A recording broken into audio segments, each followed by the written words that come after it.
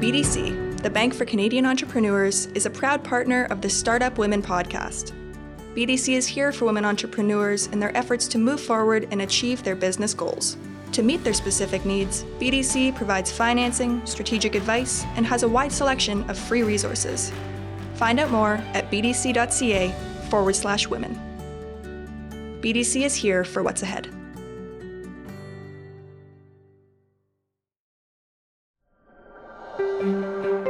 The Scotiabank Women Initiative is a signature program designed to increase economic opportunity for individuals who identify as women or non-binary to be successful now and in the future.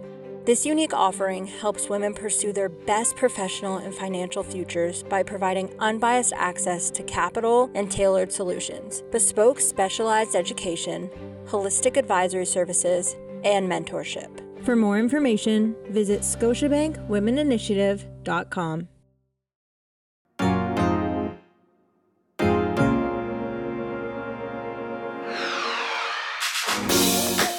Welcome to the Startup Women Podcast, a show where we connect you, Canada's powerful cohort of women-identifying founders, to real stories and case studies of women building businesses, supported by true, tactical advice from thought leaders and industry experts. I'm your host, Kayla Isabelle, CEO of Startup Canada. Each month, I'll be sharing the mic with one founder and one expert. Together, we will dive into real stories and scenarios and uncover actionable advice for women entrepreneurs across Canada. From funding and hiring to sales and scaling strategies, on this show, we cover the most important topics so you can deconstruct the challenges of starting and running a business with knowledge that goes beyond the surface level. Let's get started. Entrepreneurship is a world of opportunity, brilliance, of hard work. It's also a world of loneliness, sacrifice, and of deep challenge. And we must include these experiences in our conversations around entrepreneurship. Elisha Green is the founder of Your Mindful, an advocate for mental health and certified mindfulness and meditation coach, supporting healthier mindsets for entrepreneurs and professionals in the tech space. A lot of times, many people do not associate meditation and mindfulness with celebration because we think of celebration as hype and exciting and fun, but meditation can be dance. Meditation can be journaling. It can be yoga. It can be walking. It can be doing so many things, and as long as it's done mindfully. Komal Minhas is the founder of Carseva, a company focused on building individual and societal resilience through training programs, media productions, and investing. In entrepreneurship, resilience is a muscle that we can flex to accomplish hard things and remind ourselves of what we're capable of when we feel lost and low.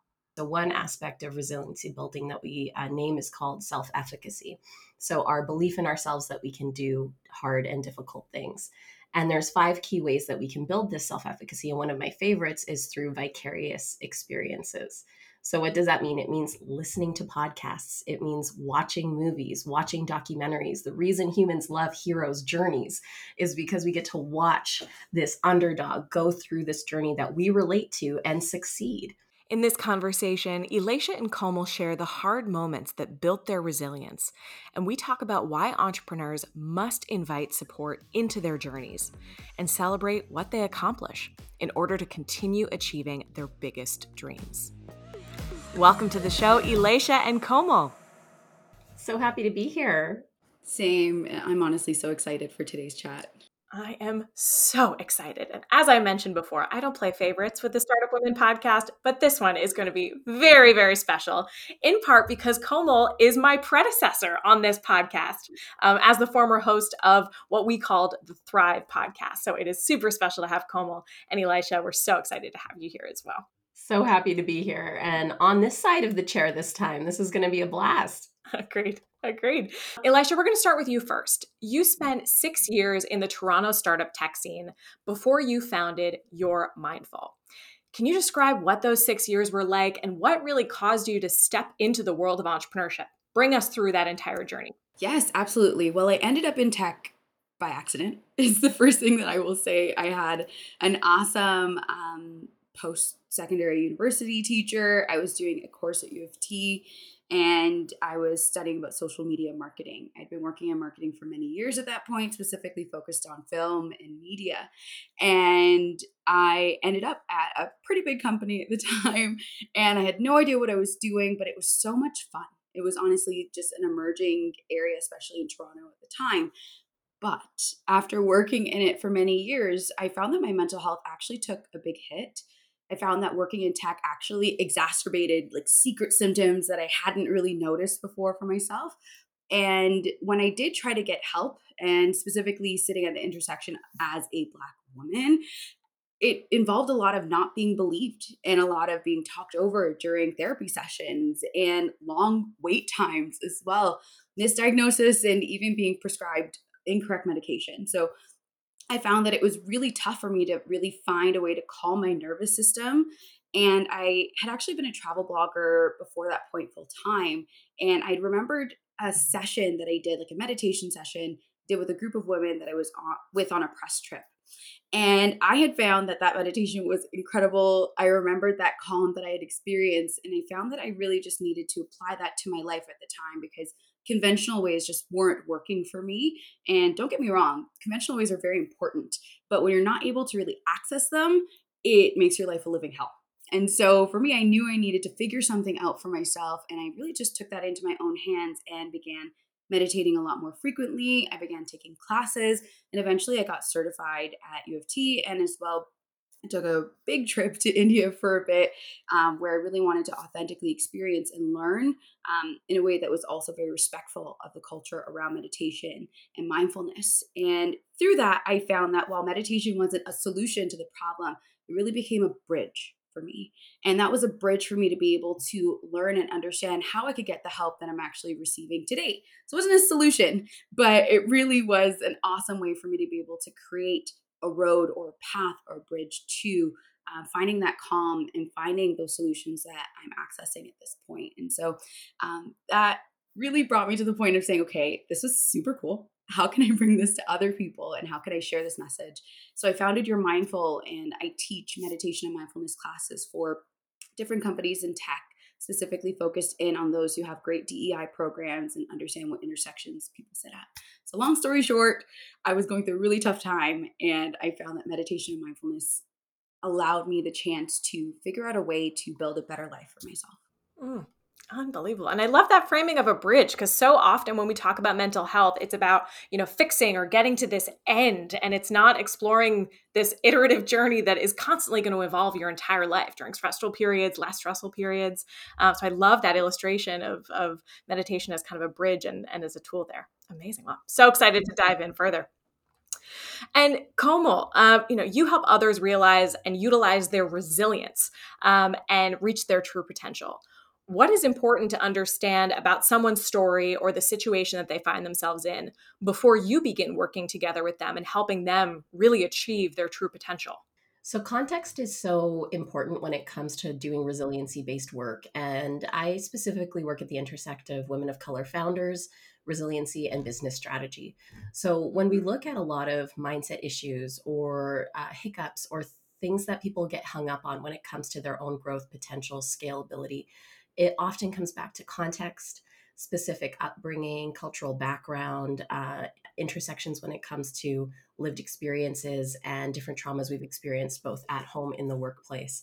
And so what I love about what I do is that every client that I get to work with, every person that I get to work with through these leadership workshops, through one-on-one coaching, through consulting with larger corporations and companies, is I really get to know the person.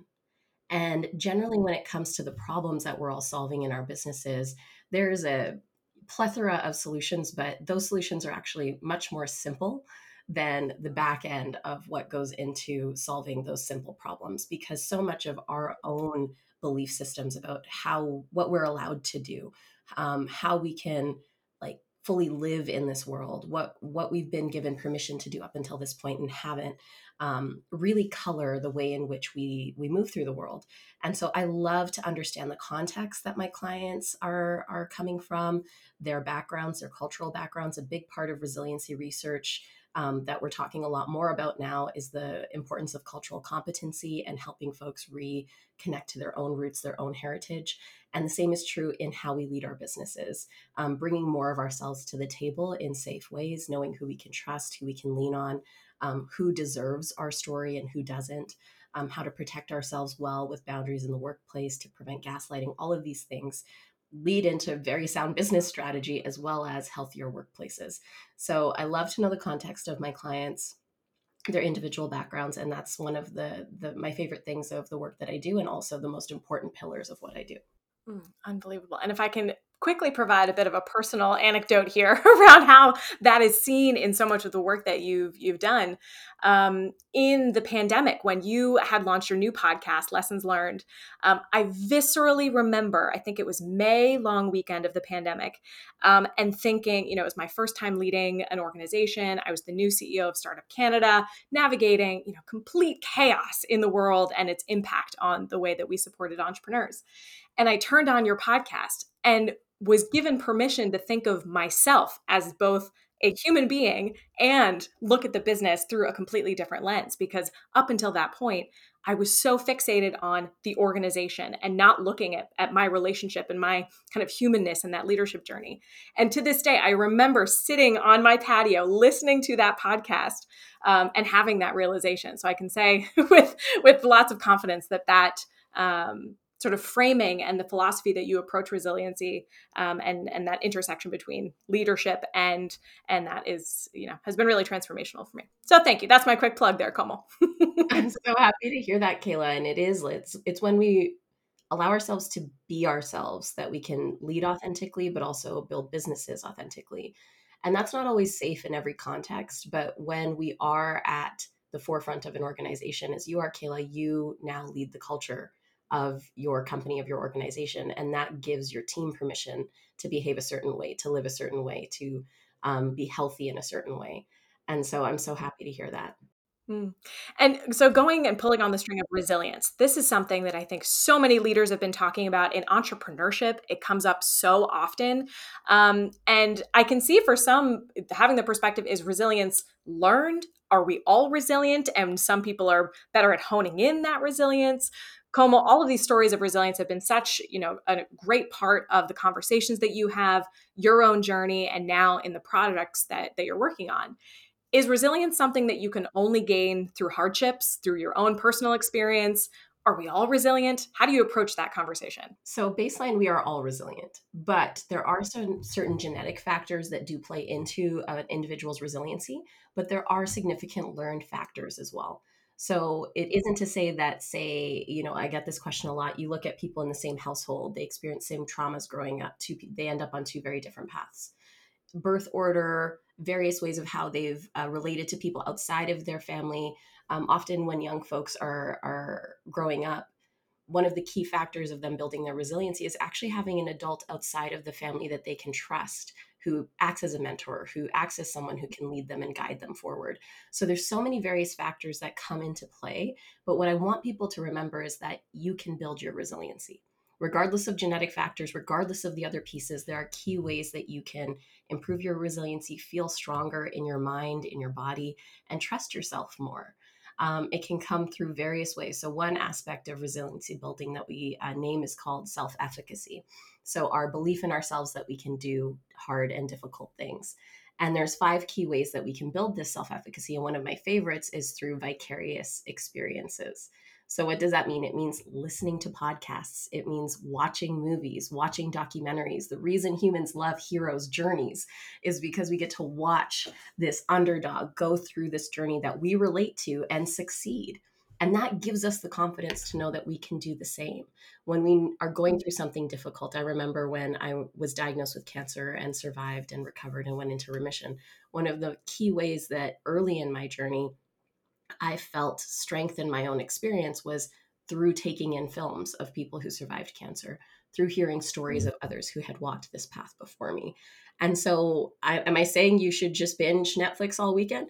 Sometimes, certainly. Yes. But just be mindful of the type of content you're consuming, because it will directly impact how you relate to yourself and your own belief in your ability to overcome. So yes, it is genetic, it is learned.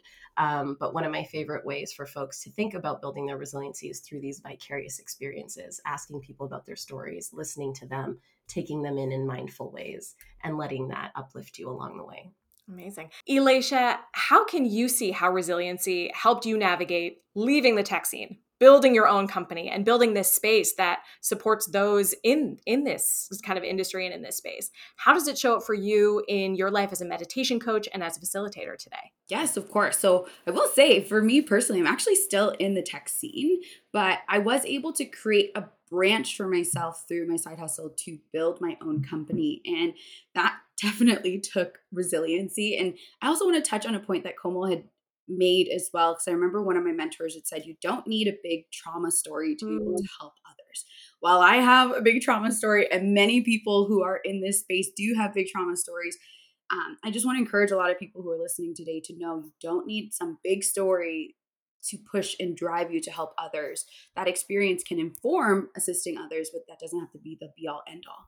And I definitely do feel that resiliency has helped me when I actually had to cancel my first meditation session the weekend of the Toronto shutdown. I actually booked my first in-person meditation session, launching my business. I hired a videographer, photographer. I invited my friends, my family, and influencers in the space who I had known from my travel and fashion influencing days to all come into a room and celebrate me launching my company. Then I had to shut it down. And I was so sad. I was petrified as well because everything had gone online.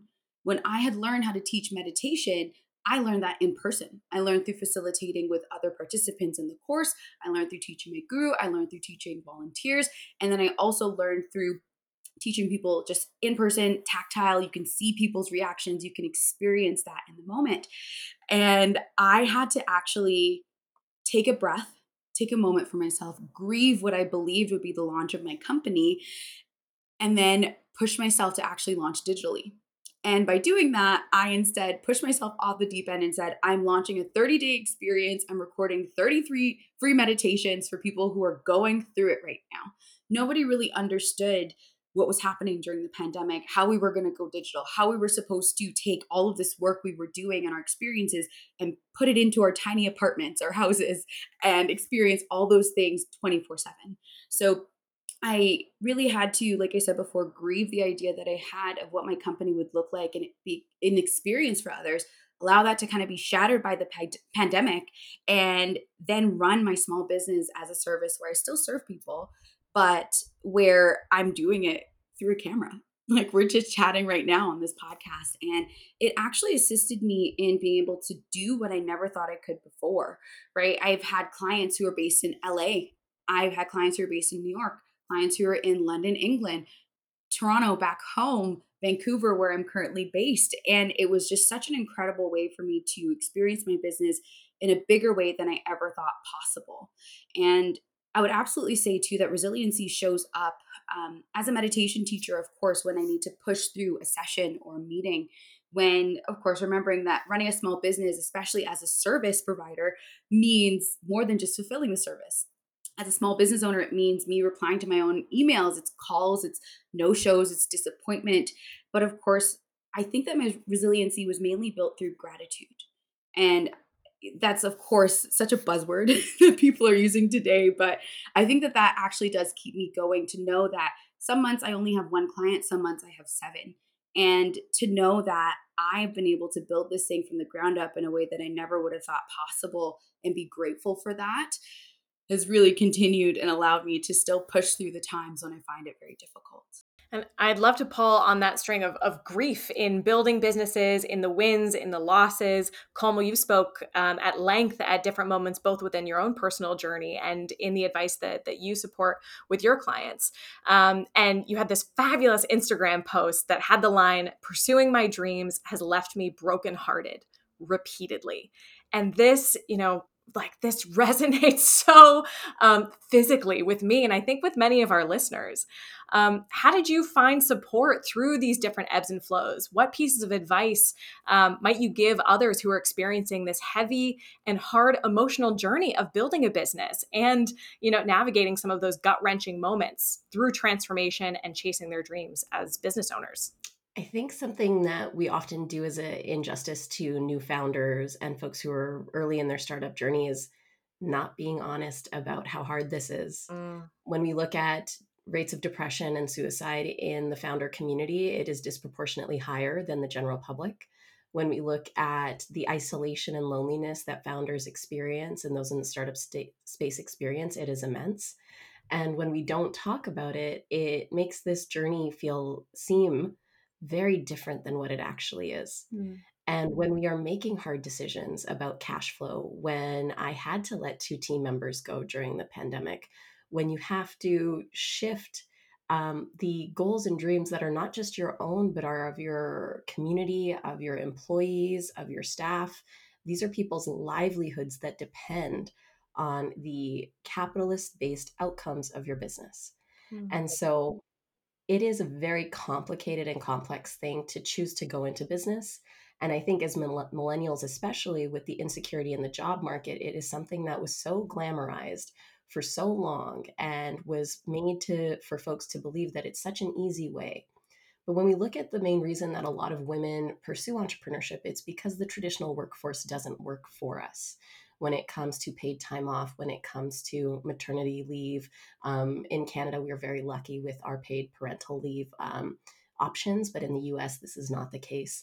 So when women defer into entrepreneurship, they're putting themselves more at risk. They are more vulnerable. They have less benefits. So the list goes on. The dark underbelly of entrepreneurship is not something that we talk about enough. And so, what's the upside of that? If we choose this path and if we choose that this is what's best for us and right for us, then we need to be able to stomach the highs and the lows. We need to be able to find that through line for ourselves that is going to make this journey worthwhile, impactful, profitable, because at the end of the day, we have folks who are turning hobbies into businesses, but it is not supporting their livelihood. And if we're looking at baseline needs that we have as human beings, especially in inflationary times, especially in difficult economic times, our baselines need to be covered. And often as founders, we take care of ourselves as the last, folks in the business. We aren't paying ourselves enough. There's a number of different factors that go into this. But if we choose it, and those of us who love it and find it as the path for us, we have to find our ways to persevere.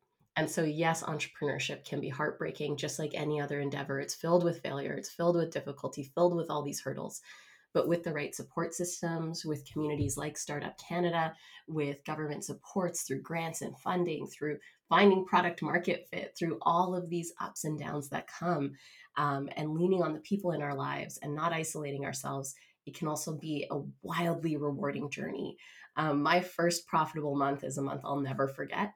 It's something that stuck with me in this whole entrepreneurship journey, and it's one that I'm sure many entrepreneurs remember for themselves. And also the months where cash flow, I had to go into my own personal savings. And so being honest about this journey is so critical. Supporting people and knowing their own resiliency. That's why I do what I do in terms of training folks and knowing how resilient they are, what they need when they are about to hit that burnout side of things, and continuing to keep going. So I know my answer really looks at like the underbelly, the hard parts of this journey. But if we choose it, and if we are okay with that trade-off, this also is one of the most life-affirming, incredible choices a person can make to stay and be in entrepreneurship. So that post got significant engagement, and I think it's because it resonates so much. When we are low, we need those reminders of why we're doing what we're doing. We call this a superordinate goal in goal setting psychology. It's like, what's your bigger why when it comes to your business, your life, whatever it is in front of you, so that when times are hard, you still have that through line of what motivates you to keep going, keep persevering, and keep building your business, and keep taking care of yourself along the way. So heartbreak is part of the job, but it's also what makes it worth it in a really masochistic kind of way. That positive note. Yeah, that's so beautifully said, Komal. I think it's very pragmatic as well, in a way that we need to approach entrepreneurship with eyes wide open and see the potential and be inspired by that, but really recognize what it's going to take. And that can be too much in so many different scenarios. We see women in particular navigating so many additional barriers into starting a business, scaling a business, getting funding for their businesses. And while we need to continue to advocate around that scaffolding of each business owner, people entering into entrepreneurship, it's so essential to realize what you're getting into and what the sort of costs are going to be, and how to make sure that you're balancing things. And we'll definitely chat about that throughout the rest of our chat today. Elisha, do you have more to say on that? I see you nodding beautifully throughout Komal's comments. Anything to add there? I will completely admit that I was close to tears at one point, because it is so true. A lot of people do not talk about the nuances and different levels of entrepreneurship. And I also think that there is a lot of awesome excitement and pride when people are able to say, yes, I quit my job and I'm able to just do my side hustle full time, etc. And I personally did not put myself in the position to do that, because I was like, okay, there's currently a pandemic boom that's happening. Everybody loves online meditations. Everyone wants to do XYZ. Let me just give this some time, because I could have absolutely done so, but I wanted to give it some time. And then there was a dry period. And exactly like you said, Komal, we needed to remind ourselves of why we started what we were up to. I needed to give myself pause, because I tend to get overwhelmed and overstimulated. So I needed to say to myself, okay, things are slow right now. This is to my benefit. This is something that I will use to actually take a break that I would not have mandated for myself.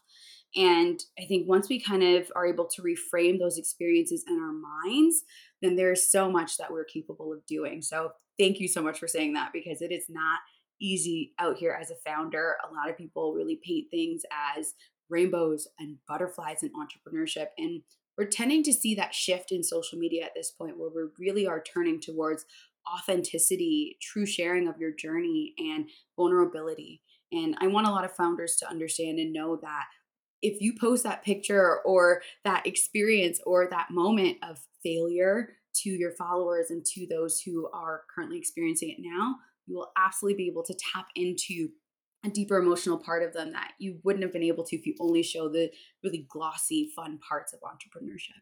I think that's been one of the really interesting parts of the pandemic overall, that vulnerability we've seen in, online forums, in people having various conversations that they might not have historically, and talking about mental health. Like, I've definitely seen it in the last 3 years. BDC, one of our partners on this podcast, have done some really interesting research in this as well to see what the impact of the pandemic has been on the mental health of founders and entrepreneurs. And the stats are unbelievably sobering. Like, we're talking about this, we're recognizing it. Now, where's the action? Like, how are we actually helping and changing, behaviors or changing patterns that have not been working for us in our journeys as entrepreneurs or elsewhere? I would love to get both of your perspectives on where we're at right now. That yes, if we look at the mental health of entrepreneurs, March 2020, there's definitely been an evolution of where we've landed today. And both of you are so committed in supporting folks in their professional and personal lives and through the chaos of the last couple of years in particular. What is the one word that you would choose to describe the state of entrepreneurs and professionals today? How are they really doing? Elisha, let's start with you, and then Komal, I'll pass that question over on your way. It's actually a great question. I think the one word that I would use to describe where people are at this point, I'd say maybe a few months ago, especially midway through things beginning to open up again, I would have said optimistic for a lot of different entrepreneurs. But I think at this point, Kayla, I would certainly say that sobering, a word that you'd used earlier, would be the word that I would use. A lot of reports at this point are saying we are on the edge of a recession, which once again, as a mid-millennial, being able to experience another once in a lifetime event during our time, including a downward decline in our current economy, is very sobering. And I think it's giving people a big pause and seeing a lot of founders and people return to working 9 to 5, not because their businesses weren't successful, sometimes because that was the case. And I say successful in quotes. So don't necessarily only think that cash flow is the only thing that makes your business successful. But for some people, Mhm. they're at a point where they are beginning to understand that serving themselves is one of the most important things that they can do as a founder. As you mentioned before, Komal, that's huge, right? People are now saying, okay, if I have to pull from my savings, if I have to pull and dip into my mortgage, or if I have to take out certain loans, will I be able to really stand on this? I think the pandemic really shook things up. And especially now that banks aren't necessarily as excited about free money for a lot of younger people. That's the word that's being tossed around, right? And a lot of times now people are saying, okay, it is going to be a lot harder for us to get a mortgage. It is a lot harder for us to do XYZ. So I think that a lot of people are reassessing some of their loftier and bigger goals. They're saying, okay, how can I make this work while still serving myself, still serving my family, still serving my friends and my relationships? Because I do feel like the pandemic really did hold up a mirror to a lot of people who were very excited, but also very naive about the entrepreneurial journey. Mm, agreed. Coleman, what are your thoughts? I would say complicated. I mean, we see like the funding landscape, and if we're looking at, those who are pursuing venture capital money, like Andreessen Horowitz, A16Z gave the founder of WeWork their biggest check to date for a model of, disrupting the apartment and rental business. But at the same time, we're looking at that single check almost surpassing the entire amount of funds that have gone to women led businesses annually. And so when we consider the scale and scope of which like the landscape is on the funding perspective, it is very complicated, but also like super frustrating. So I'd say complicated and frustrating at a baseline. I'm bad at picking single words, but then on the other edge of that is when I look at, my clients who I've been able to coach and work with. One closed a $10 million round with her co-founder, a woman of color founding team, and an all-woman founding team. And then another closed a $250,000 venture pre-seed round. And I feel hopeful. I feel hopeful that when women are supported, women of color are supported in the right ways, when they feel like they have the right support system behind them, the right infrastructure around them, the right confidence, understanding the legalities and the onboarding the right legal team, onboarding the right venture fund or angels that you want in your round. When we support women enough to understand the landscape of what it means to take on other folks' money and scale in that way and trust themselves to do it, which we are highly capable, competent people, that makes me exceptionally hopeful.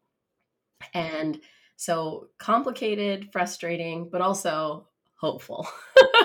And I'm excited to keep working with so many of these women to help them close more and more money, and to scale their businesses in the ways that they're destined to and that society needs them to. Mhm. Love to hear it. And when you look at the lessons that some of those leaders have learned over the last couple of years, or things that they now can be rooted in, I think of some of those lessons for myself being this unshakable confidence that no matter what gets thrown my way, I can make a decision and hope for the best, and make as informed of a choice that I can to support my team and the organization. But the pandemic has given me that rooted sense of confidence that I did not have before. With some of the leaders that both of you are working with, have there been any really insightful lessons or confidence pieces or just general lessons that you think our listeners could find interesting? Koma, let's start with you. Well, like Elisha shared, so many of us had to pivot our businesses like overnight. And so the pandemic for a lot of folks was really like a marathon of resilience day after day. For there was not a single person spared. And so I recall when I went through my recoveries, my being sick for a couple of years in my 20s, I had to go through that recovery alone. I had my own mini self quarantine that had to happen for about a year. I was alone in it. And during the pandemic, to look around and be like, we are all going through the similar baseline experience with very different variables on top of it. But at a baseline, we can all relate to one another.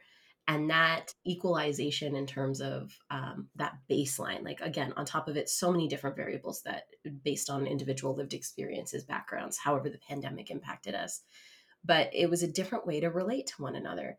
And so when I look at my clients or folks and what they've overcome, I've coached women through surgeries this year and fundraising. I've coached women through underbelly, like difficult gaslighting situations in the workplace, and finding ways to not have to be the one to leave, because that is entirely unfair to so many people in the workplace when it's poor management or leadership, but instead helping them plan lateral moves, helping them recover from burnout in the midst of not wanting to leave their career.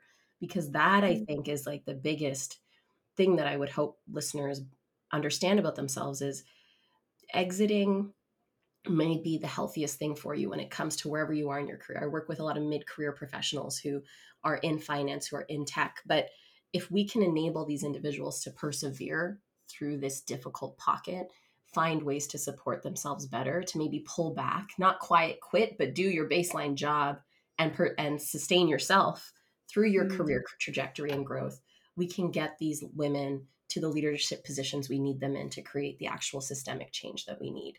And so it's not it's not an individual story, but it is a wave of perseverance and resiliency that I've been able to witness that makes me hopeful again about the shifts that we can make in these very male-dominated patriarchal industries that require transformation from within. And so that is what I hope listeners feel inspired by, is lean on your people, ask for the help you need so you can persevere to be part of the tide that we all need in terms of change across industries, so that women of color can thrive in a more equitable, manageable way. I love it. I love it, Komal. Amazing. The Startup Women Advocacy Network, SWAN, is a curated group of 13 women-identifying early-stage entrepreneurs who advocate and champion the needs of women entrepreneurs from coast to coast to coast. Marlowe is committed to making the uncomfortable comfortable, starting with the first ever lubricant and tampon designed to be used together for smoother insertion. The product consists of 100% organic cotton tampons with a bottle of lubricant, engineered to perfectly coat the tampon in one easy, mess-free dip. Plus, they're conveniently delivered straight to your door. Marlowe's founder, Nadia Ladek, is passionate about empowering a generation of menstruators to prioritize their menstrual and sexual health by sparking conversations around these awkward, but shouldn't be awkward, topics. We're thrilled to have her as our Ontario SWAN representative. Visit wearemarlowe.com to learn more. Stellar Somm Wine Experts is dedicated to taking the pretension and intimidation out of learning about wine through guided tastings and restaurant advice. Stellar Somm specializes in educational, fun events and is working to help build the growing beverage community on Prince Edward Island. Stellar Somm's founder, Leslie Quinn, is a certified sommelier and award-winning expert. We're delighted to have her as our Prince Edward Island SWAN representative. Visit stellarsomm.com to learn more. That's STLLARSOMM.com. Visit www.startupcan.ca and head over to the Explore tab. Under Startup Women, you'll find more information about the Advocacy Network and the incredible work of these amazing founders. And Elisha, with so many of the folks that you're working with in the tech space, that industry, is going through a tremendous amount of change and layoffs and restructuring and lots of disruption after many years of continued disruption. Has this shown up in the experiences of those that you're working with? What support are they leaning on right now? What advice can you give some of our listeners who might be in that circumstance? Absolutely. This even affected like my 9-to-5 in tech as well too. And I definitely want to say, of course, there's no perfect way to run a business. It's not easy for a lot of founders. And I certainly would say that support would really look like leaders taking charge with compassion. So not sympathy for their workers, not empathy for their workers, because this is something I teach in my workshops, that, sympathy is understanding or seeing without action.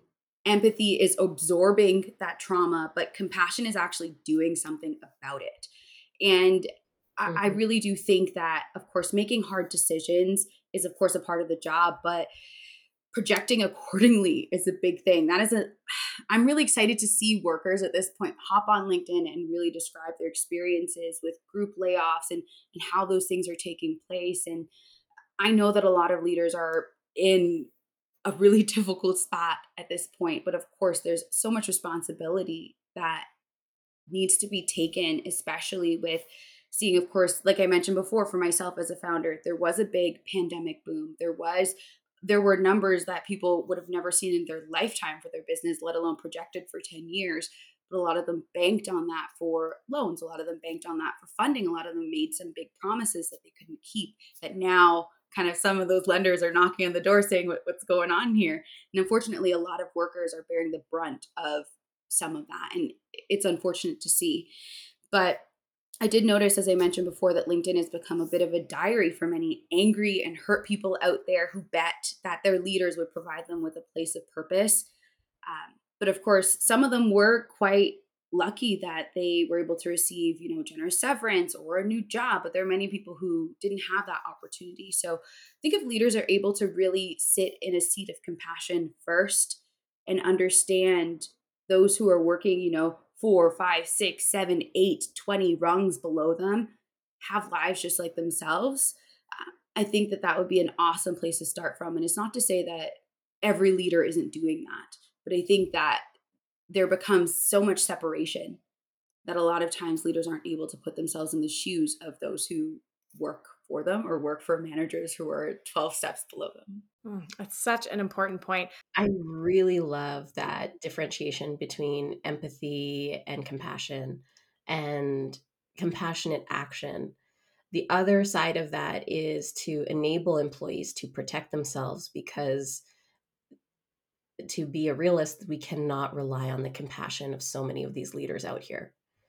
And so what does protecting yourself as an employee look like, as a co-founder look like? How are you negotiating your severance? How are you negotiating your exit even before you start your job? These are things that people might look at as pessimistically, but I've had enough people in my life be unduly let go of. We've seen these mass layoffs. Negotiate on the way in to protect yourself on the way out. And we have to be taking care of ourselves in this way. It may sound selfish, it may sound whatever it is, but it's self-protection. I say this to my clients often, some of them who have not used their paid time off, who have not used their health days, who have not used their vacation time, are on the cusp of burnout. You use that before you exit or before you decide, because that is the cost of the health that company has taken from you. There are so many employees who are burnt out. There are so many employees who have put it all on the line and are replaceable at the end of the day, because capitalism is a system that makes it so. And so we have to protect ourselves, and we get to be a little cynical about it, and we get to be a little pragmatic and strategic about it, and go in with eyes wide open.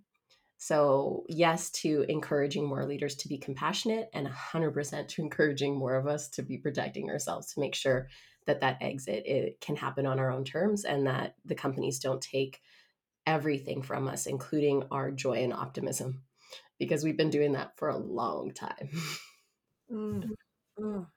Wow, that's right there. The last 5 minutes has been really important and often unspoken. We don't often hear those perspectives to maintain some semblance of security, whether you're an entrepreneur, whether you're somebody that is navigating a 9-to-5. That feedback, I think, is so important in how we give ourselves permission to protect ourselves. And, we very easily go above and beyond and compromise our own health, our own well-being for a company, for an entity. But we have a really hard time sometimes defending, asking for what we actually deserve or coming into those conversations. Komal, I love positioning those negotiations up front before things get emotional, or before you, potentially get burnt out and becomes a very different conversation. That preparation, I think, is so key. When we look at the state of founders or those working in the entrepreneurship community, we come back to balance often to, try to not get burnt out. And, we want to work incredibly hard, but how do we do that and still have families and personal lives? And while I completely recognize this is not a linear answer that you just meditate every day for 10 minutes and that becomes, all your problems go away. it is, I think, really important to still explore how entrepreneurs and founders can seek some type of balance, or whatever language works for you in how you position that conversation. How can folks who are either navigating, the incredible demands of building a business, of scaling a business, how do they truly find balance? What do they anchor themselves into? And how do you recommend to both of your clients how to navigate through some of that guilt that they might find themselves navigating through, prioritizing themselves over their businesses 24/7? Komal, do you have any key piece of advice about how you navigate through these conversations with your clients? Absolutely. Often when we're in the guilt space, or I'm not working enough, I'm not doing enough space, it's because we're so tired. And our brains can only go to the thing that we've allowed ourselves to do the most of, which is work. And so it's in those moments that the weekend off, or booking the next vacation, or planning the next downtime evening, or creating the boundary with work. Like, honestly, with morning routines and evening routines, for those who they suit, that's great. But it's not for everyone all the time. And we can't be prescriptive. It depends on individual needs, individual timelines. What season of work are you in? Are you in a sprint? Are you in a downtime? I often talk about planning your work years like an athlete, your on season, your off season, your preseason. I'm just coming off an off season. The summer was a blast. I had a great time. There was a lot of joy this summer, a lot of partying, such a good time. And now I'm going into my on season, which is or my in season, which is the fall, September through to December, and I'm ready to really get into it. My routines and habits are probably going to come more into play in this next few weeks. But it's really allowing yourself to flow and adapt, because before the pandemic, I realized I was a lot more prescriptive with my daily routines and habits personally, but that didn't serve me during the ebbs and flows of the pandemic and my health when it came to what the pandemic brought up for me. So it's really like being individualistic with your own needs, not worrying about what everyone else is doing, not worrying about people who wake up at 5 a.m. if you're a night owl, just kind of decoupling from all of those external projections onto us, especially in this TikTok age, all this it girl content that makes us feel like we need to be doing yoga every morning. Everything needs to be neutral. I need to be a minimalist. Shut off the noise. I'm a maximalist. You can see it in my office. This is my vibe. And I'm going to live life on my own terms. And that's what's going to make me feel connected, resonant, and like fulfilled, and like my cup is full. And I see that with my clients as well. But honestly, when we feel the shame, the guilt, the toxicity of the work addiction coming in, we often need the break. And it can't always be a huge break, but how do we build in the micro breaks into our week? How do we get used to taking weekends? How do we get used to taking a half day once a week as a founder retreat for ourselves, where we do therapy once a month, or massage once a month, or the other pieces, and then allow that space to take up a little bit more time slowly over time, so that we can counter that guilt with a little bit of pragmatism and well-being. I love that. Elisha, how do you find the idea of balance, rituals, routines? What roles do they play in your day-to-day and with your clients as well? Of course. And I'm going to answer this question, of course, understanding intersectionality with the disability, racism. Like, what I will say though is I love asking my clients in workshops. I kind of love to drop this bomb and I say, how does working in a tizzy and being busy serve you? How does that feed your ego? How does it feed your ego to be the only person who can do this task at your workplace? How does it feed your ego that no other direct reports or even your manager can answer this set question? How does that actually play into your career? And don't get me wrong, being the go-to for a lot of things can assist you in many ways and can create stairways to heaven for you. But in understanding and knowing that you can't be the person to shut your laptop, and you always have to be the one who's going, and Insta stories of you saying, I'm still hustling. How does that feed your ego? And once you really ask that question, and once you really kind of say, how does being that it girl feed your ego? Which, thank you for bringing that up, Komal, because please, I want people to remember that a lot of times that's quite fake, because those are the same people who say, yeah, I need to get back on track, meaning they didn't actually follow that routine for the past 3 weeks. Please remember that. Yeah. But right, like that's a big thing. But I just want to note and say, a lot of ego, a lot of pride goes into busy work and goes into being that busy person. Once you kind of break all of that down, and once you're open to actually opening up with a sense of abundance and sharing with others, sharing those teachings, bringing that direct report in and saying, hey, this is a task that I do every day. Here's a way that we could work on this together. It's a lot more complex than that. And that's why I said I really do understand that this sits at many intersections when people are trying to be a lot more open. People will take your ideas, etc. But if there's any way that you can actually reassign, reframe, and break down why being that busy person and that person who has no balance serves you and serves your ego, there'll be some answers there that you may not want to face, but will actually assist you in being able to let that need go before you can actually do it. Yeah, I definitely got my own chills of like, I love the idea of people coming to me as being this, really quick and always on type of person, because that serves my ego and this like self-identity that I've sort of carved that sounds impressive. That I think often entrepreneurs have struggles with as well, that, you're the CEO and, boss bitch, whatever that is, that yes, there's a tremendous amount of power that we should feel, especially as women leaders in organizations, but at what cost? I love that recognition of the ego, though. That's given me some feels right now.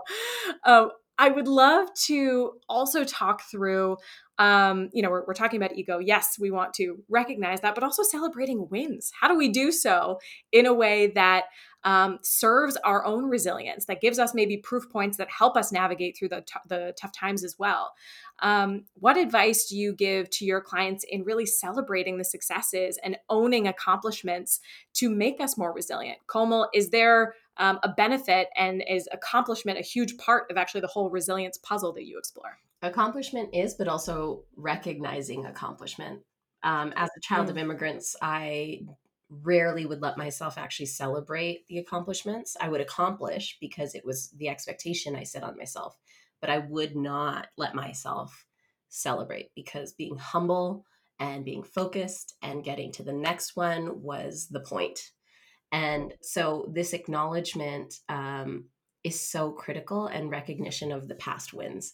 And the research shows us that this is actually one of the baseline ways to build that self-efficacy that I talked about earlier, is looking at your own experiences and looking back and making that inventory list. So what I've actually done for myself is I have in my personal to-do app a list of everything that I'm really proud of myself for accomplishing in the last like 3 or 4 years since I've started doing this.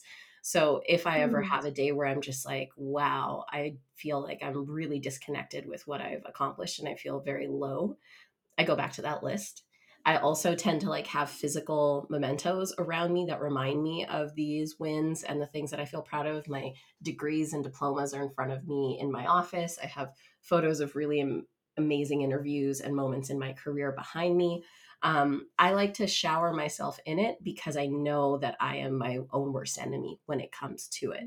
And so when we enable ourselves to have these constant reminders, it can support our that inner critic from necessarily taking over all the time. So with my clients and in keynotes that I give or workshops with organizations, one of the first questions that I ask that everybody kind of contributes in, if we're doing it online on in the chat box, is what are you most proud of yourself for overcoming during the last 3 years? There's like, that's a loaded question, but it's also everybody, like so many folks are saying overcoming my depression, still showing up to work, leaving a toxic workplace, taking care of my well-being, starting to run, being closer to my family, deciding to get a divorce, like such a plethora of responses.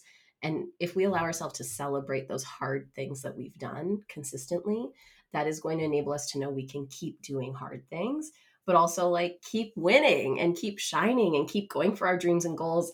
I shared something last week. A friend of mine is in her 30s going back to do her master's in an entirely different subject matter. One of my best friends had her first baby, a little baby boy, and this endless list of just people accomplishing dreams and goals that they've had set out for themselves for so long, and coming back to this enthusiasm and passion for who we are and what we do after a very hard time. And so, yeah, we should be celebrating each other left, right, and center. Find your hype humans. I say this often too. This is another way that we build self-efficacy, is being surrounded by people who give us that verbal support. It's called verbal persuasion. So whether it's a coach, a best friend, a colleague, a co-founder who is your hype person, when you need to remember who the F you are, they're the one who reminds you of who the F you are.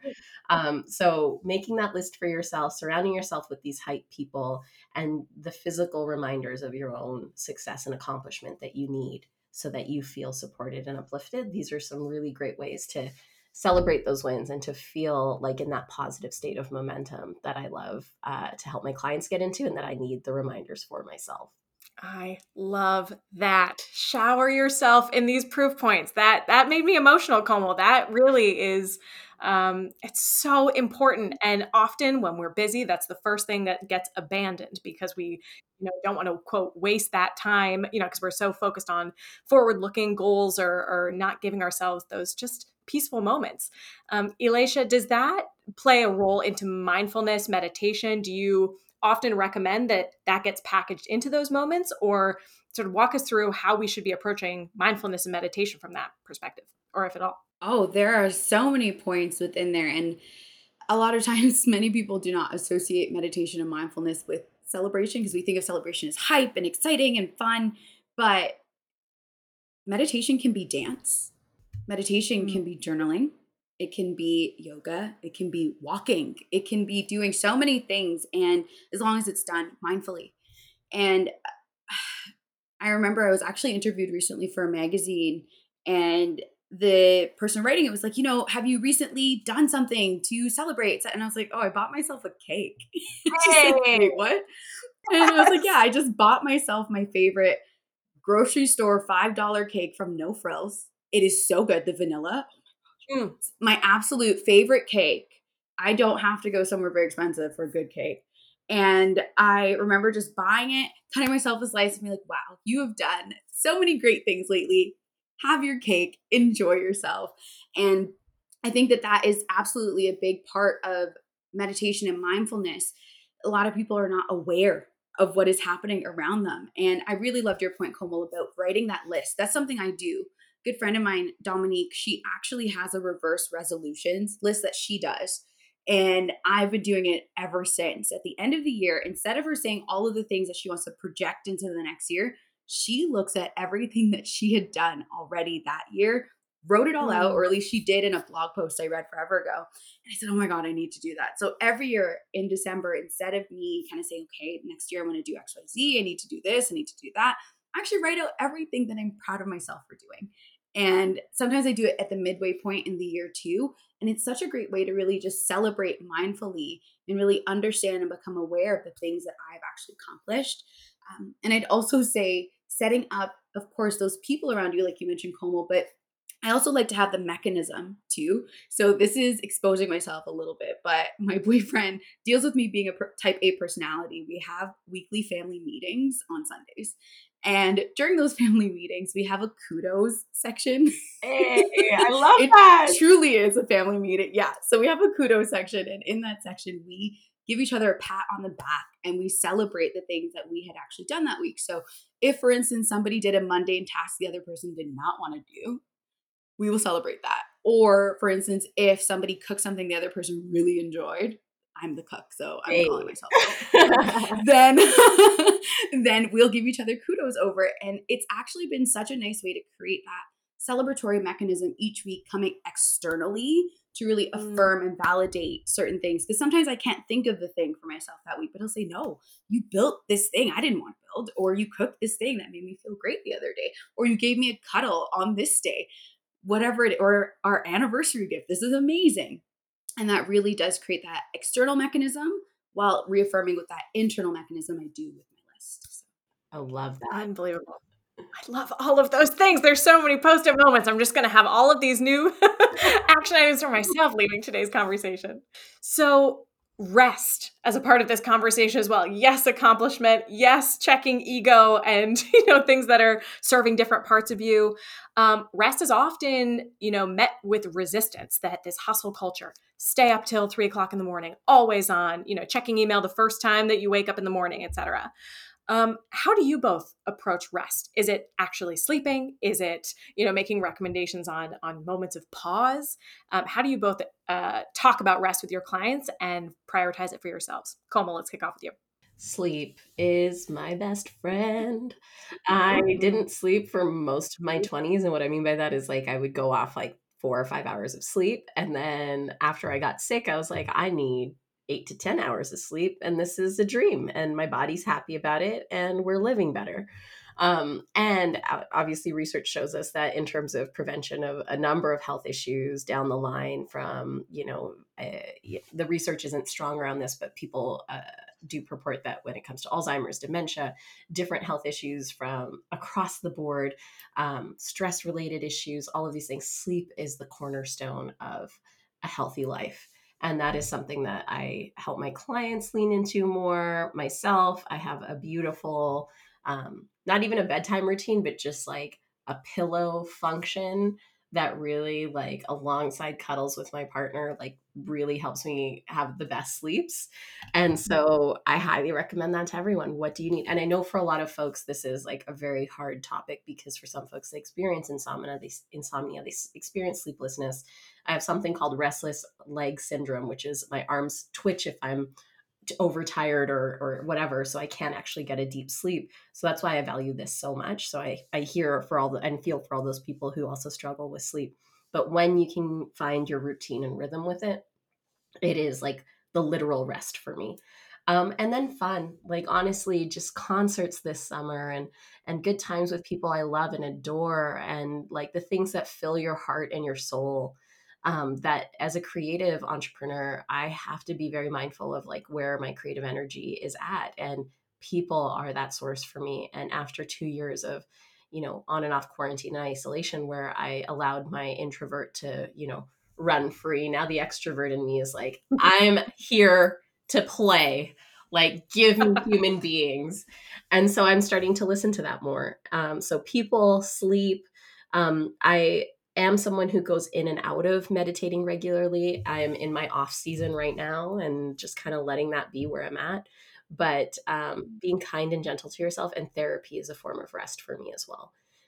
Finding a therapist, that works well for you, and building that consistent relationship with them. And these are all things that I also offer to my clients as routines. And then weekends, like just really let yourself take weekends if you can. And if your business is in a place where that's possible. So those are my rest habits and routines. Sleep is the cornerstone of it all. Love it. Elisha, what about you?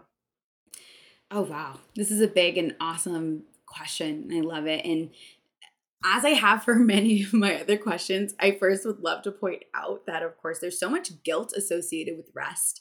And I find that so unfortunate, especially when I teach meditation sessions. People sometimes will fall asleep, right? When you're deep in Shavasana, you're laying out, you're in this bliss, and you start snoring. Or you're doing breath work and then you pass out, you start to drool a little bit. Or you might be going through a guided meditation through a field and then suddenly that field turns into a rock concert because you're asleep. And a lot of people feel so guilty about that. Sometimes they wake up and say, oh my God, I'm so sorry. Was I snoring, etc.? And I said, oh, you were doing exactly what you need to do, because your body will tell you when you need rest, and it will definitely happen during meditation sessions. So I tell people to first find where you need to let go of that guilt around rest as the number one. So much guilt associated with it. So if you can, find a way to let go of that guilt first as your number one step. Understand that rest is necessary. Understand that it comes when you feel safe as well. So during meditation sessions, often people feel like there's a lack of inhibitions, their lights are off or their cameras are off during a meditation session online, and they have the chance to just rest and let go.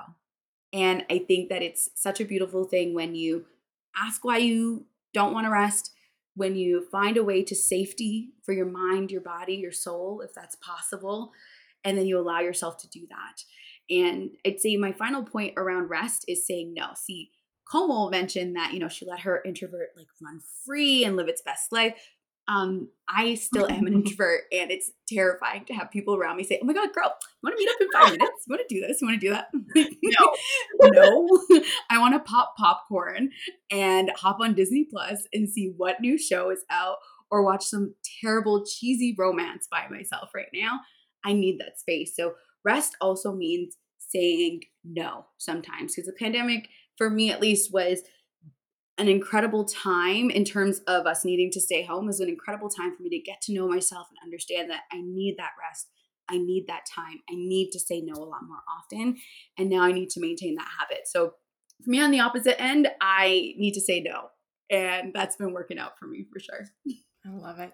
Amazing. And all of these forms of rest, I love that we've covered the spectrum, that going out and partying and having a night out could be restful for many people. Definitely, I'm more on the extroverted side, and I get so much energy from being with others. And sometimes, you try to squeeze yourself into what people tell you is restful. Like, I don't find it restful to sit down and read a book. I'm like, that sounds stressful. I start thinking about work. I start thinking about learning. And then I'm like, that's work. Test things out, but be honest with yourself of what rest actually feels like to you and what feels good, and kind of lean into that direction. I love it. Final words of advice. We've covered so much in today's episode: wisdom, resources, gentle reminders. Komal, kick us off with what you believe can help entrepreneurs take better care of themselves. It doesn't have to look like the way anyone else does it. Just like we were saying, how rest can look different for you, entrepreneurship looks different for you. Just like it is yours to make your own. And the routines that you're seeing other people do, all the pressure you're feeling, do I need to get external funding? I actually don't want external funding. I want to scale a small business. That's all okay. Like, live your life, build your business on your own terms. Borrow, be inspired by others, get some of that intel from the world around you. But when you stop trying to build other people's businesses and focus on building your own type of business in your own way, that's where you're going to see the best results for yourself. That would be my final piece. And with the pandemic, this is something I've come back to often around the sunk cost fallacy. And that is that all the time, effort, and money that you've put in until today is the reason you're going to keep going. Instead of saying, actually, this isn't the right business for me anymore. Actually, I need to shut this down now. Actually, I need to let this team member go. Because if we keep playing into all the investments we've made to date, our debt might keep increasing. Our stress might keep increasing. All the bad things may keep increasing. If you give yourself permission to just make a sober decision today, that may be actually the freedom that you need to move forward. So those would be my two pieces for you. So good. We're snapping. Nobody can see this, but we're snapping in the background. Absolutely. Elisha.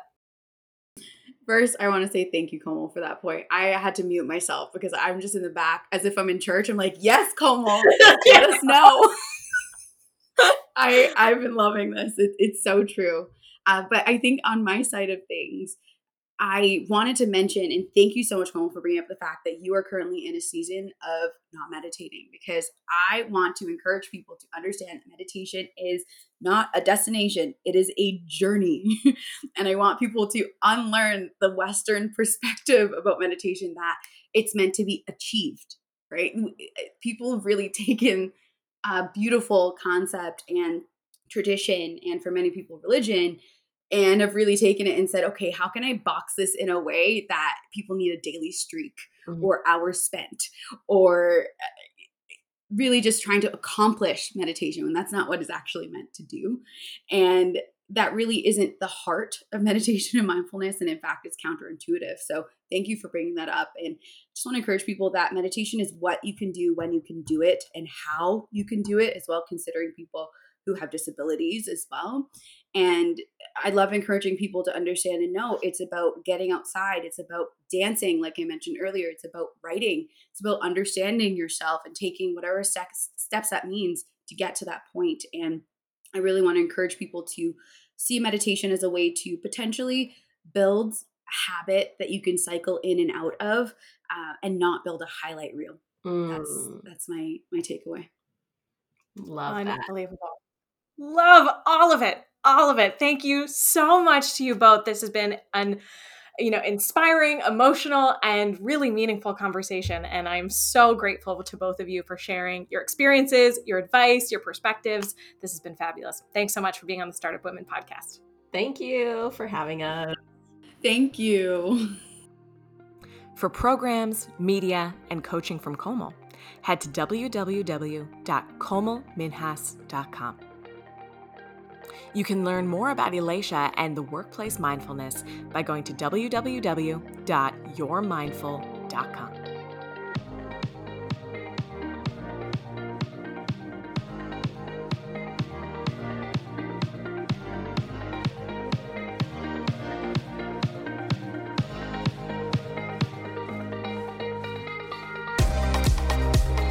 Thank you so much for joining us on the Startup Women podcast, where we are committed to telling the stories of women entrepreneurs and uncovering actionable advice that goes beyond the surface level. The Startup Women podcast is produced by Lauren Hicks and Maddie Stiles and is made possible with the support of BDC and Scotiabank, so we can continue to power women identifying entrepreneurs. Visit startupcan.ca to explore the Startup Women flagship program and access advisory support and free resources. Be sure to check out the show notes to access important links, resources, and information that we mentioned during today's episode. Thank you for listening, and we look forward to another episode next month.